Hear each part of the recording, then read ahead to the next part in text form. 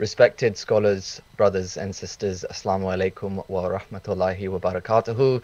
Bismillah ar-Rahman ar-Rahim. Thank you so much, everyone, for joining the Imam Ali conference. And I want to say a special thank you to Syed Jawed Kaswini for putting together this and all the volunteers as well. On this panel, we are going to talk about universal Islamic values, and we are joined by two esteemed guests. Before we get into doing introductions about the guests, my name is Syed Onabas Abdi. I'm a software engineer, content creator, and host of the Book Talk Today podcast, where I sit down with authors on a weekly basis to talk about their books. And on today's panel, we are joined by two esteemed guests. The first one is Dr. Craig Considine. Dr. Considine is an award-winning professor and the best-selling author of The Humanity of Muhammad, peace be upon him, A Christian View. Dr. Considine is recognized as an authority in interfaith dialogue. He has written 7 books and multiple articles for the field of Christian-Muslim relations and Islamic studies. And our second panelist is Sister Zainab Al-Sawaj. Sister Zainab is the co-founder and executive director of the American Islamic Congress that works hard to foster tolerance, promote civil society and civil rights, and mobilize a moderate voice in the American Muslim community. Her writings have appeared in the Wall Street Journal and the Los Angeles Times, to name a few. Thank you both for joining us. Thank you. So before we get into talking about this big topic of universal Islamic values, I think it'd be great just to give an introduction into defining what universal Islamic values are. So Dr. Considine, please give your definition. Thank you, An. So I think we actually have to begin, of course, with the atmosphere in 610, when the revelations that Muhammad had received from above, like what was the condition that Muhammad was actually living in? He was living in really a broken world, a world that was hyper tribal, unfair, and unjust. And really, when I think big picture with universal Islamic values, it is actually kind of rooted in this ancient Hebrew saying of tikkun ulam, which means to heal a fractured world. Muhammad's revelations and receiving that and then letting this out, this is designed and destined to bring people together, not as part of a given tribe or a race or ethnicity. It's about our common human values, not seeing each other in necessarily these identity categories, but seeing each other as more, human qualities. A husband, a wife, a son, a daughter, a friend, a neighbor, a colleague. Muhammad was deeply engaged in healing these wounds that had risen through racism, through religious supremacy, and through tribalism. So he is coming and saying, hey, like this community that I'm forming here, it transcends all these categories. There's something bigger going on. We are a product of our creator. We're all human beings first and foremost. And I think this is a very profound message, and one that is actually more relevant than ever.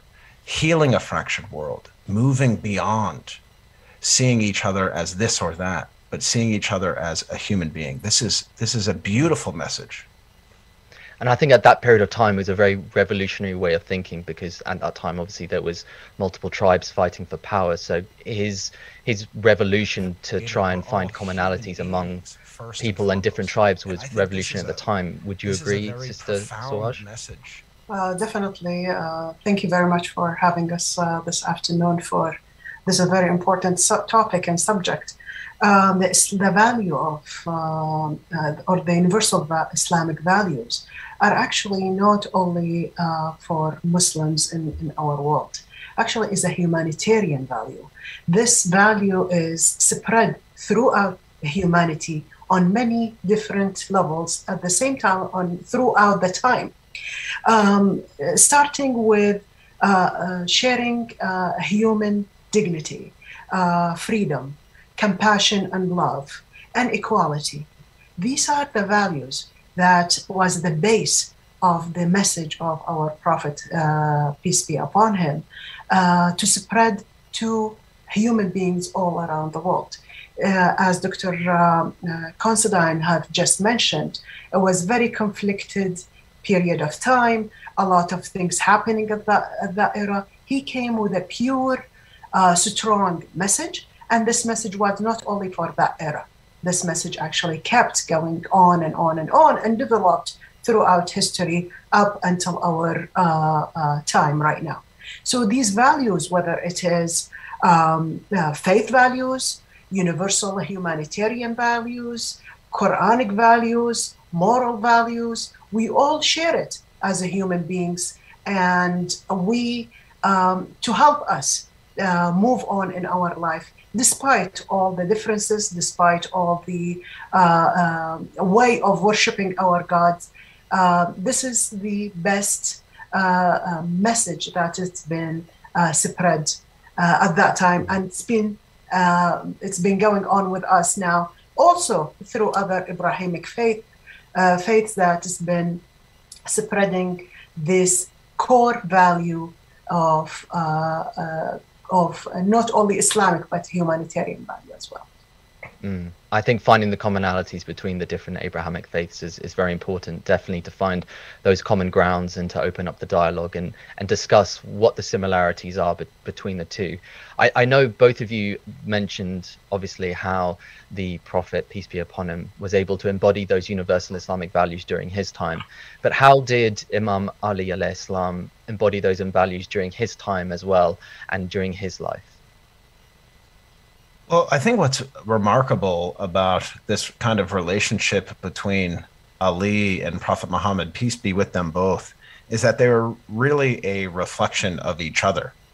And Muhammad had great reverence for Ali because Muhammad understood that he understood, Ali did, these core teachings about what Islam is really about. It's about bringing people together. It's about community building. And it's not just community building for a certain group of people.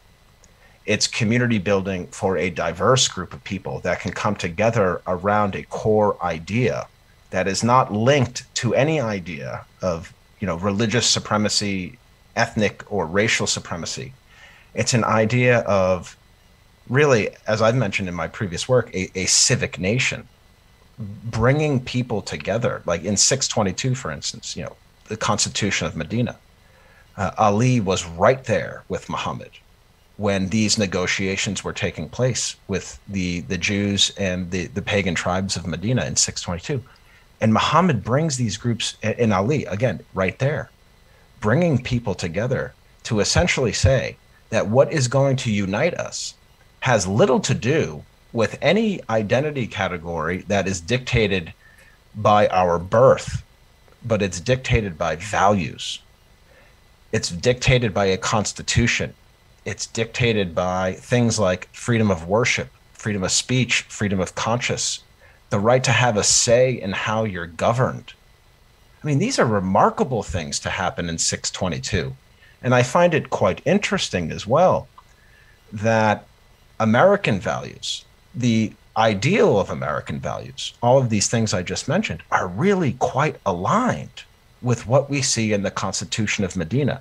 Muhammad, however, did it long before the founding fathers of this nation. But what we see here is a confluence of civilizations, which is focused primarily on community building amidst a diverse group of people. How can we bring people together? We do it through a communal bonding linked to principles outlined in our law. That's very, very powerful to me.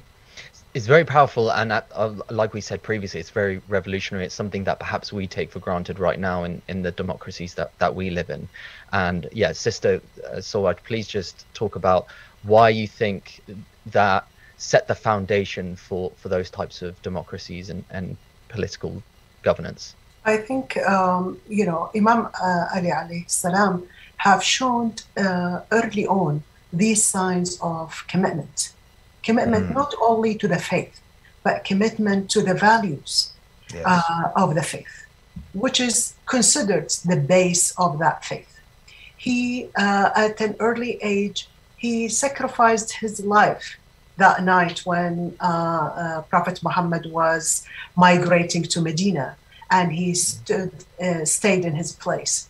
Also, throughout that period of time when they were together, he actually showed these values on the ground, showed it on the field, showed it for his ummah around him, whether in Mecca or in Medina, as well as when the faith was spreading in the peninsula, as well as in other areas. Imam Ali was considered the anchor that hold all of these values together.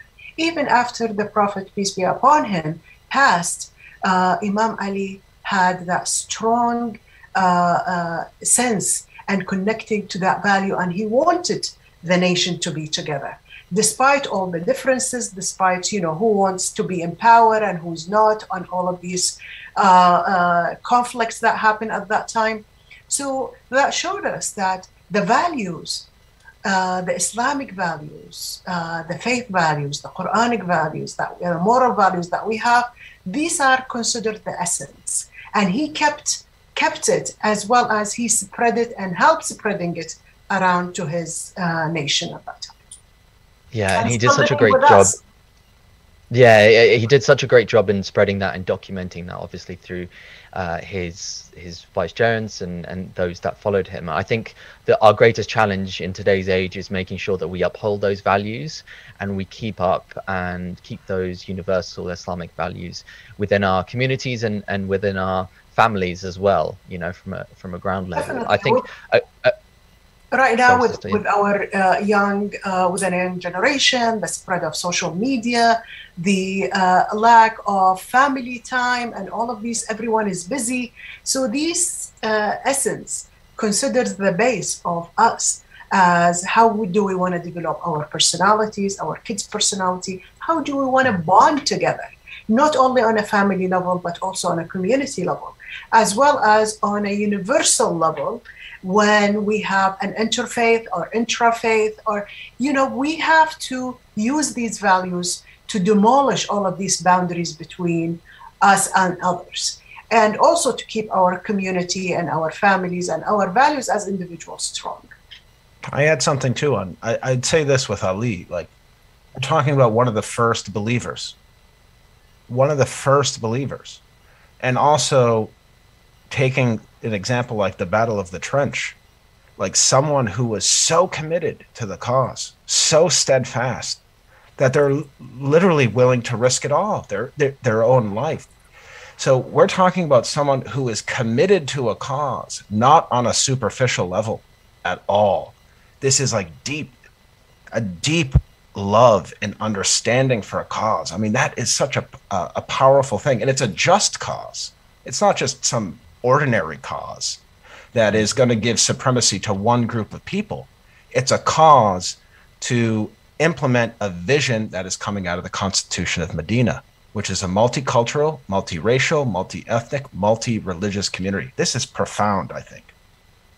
And I guess the hardest thing for us and each one of us is to uphold those values to this day. And I think our greatest challenge, perhaps from a community aspect, is keeping up those values and transferring that. So I think it'd be great just to end by talking about your individual thoughts about how we actually uphold these universal Islamic values in today's world and into the future. We have to start with our children, with the youth, with education. Because ultimately, to carry this baton on of this just worldly vision, you have to teach the next generation to do it. So we have to be very careful and considerate with how we teach leadership, to make leadership not something that is tribal. A true leader is someone who is able to unite people that are not like them. That's true leadership. That's bridge building. That's peace building. It's not easy to do. but we have to provide resources and a vision to the next generation to get this point across, that it's common sense to work with the other, to work with people who are not like you, because the well-being of one group is going to be tied to the well-being of another group. It's not mutually independent. We are mutually dependent upon one another. So this makes sense to unite and to create a socially cohesive community. Well, from my part, as we are running out of time, we actually have started doing this program among you. And several universities around the US, we have about 176 chapters in a project at universities for youth and students there, teaching them about leadership, human and civil rights issues, core humanitarian values. That's what we are talking about in this session right now. And this program has been going on for almost 9 years. Wow. And we have thousands and thousands of students that they have just graduated, some of them, and some of them are still part of the leadership program on many different levels: social, political, economics, and religious, and so many. So we teach them these core values of our universal Islamic values, or humanitarian values, as I like to call it, and to deliver it, to help them not only in their own personal lives, but also to keep our community and our youth safe, as well as educated, knowledgeable, Yes. and being able to fight all voices of hatred that we see around us. Hatred not only for Muslim and against Muslims, no, but for all human Everyone. beings. Yeah, mashallah, sister, that's a wonderful thing you're doing, and mashallah, may it long continue. Yeah, Thanks. Godspeed. God bless you in this mission. This is amazing work. Thank you. Thank you. Yes, Project Noor is definitely. one of the iconic programs that we are very proud Yes, of. I'm very I'm proud of familiar. our I'm student familiar leaders with it. as well. Yes, yes. Yes, definitely. Anyway, thank you both so much for your insight onto this topic of universal Islamic values.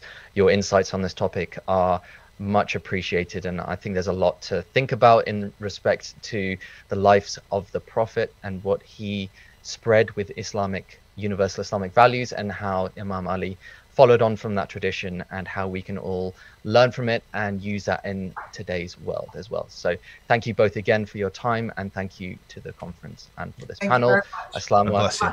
Assalamu Thank you all. alaikum wa God bless. rahmatullahi Peace be wa with you all. barakatuh. Thank you. Thank you. Bye-bye.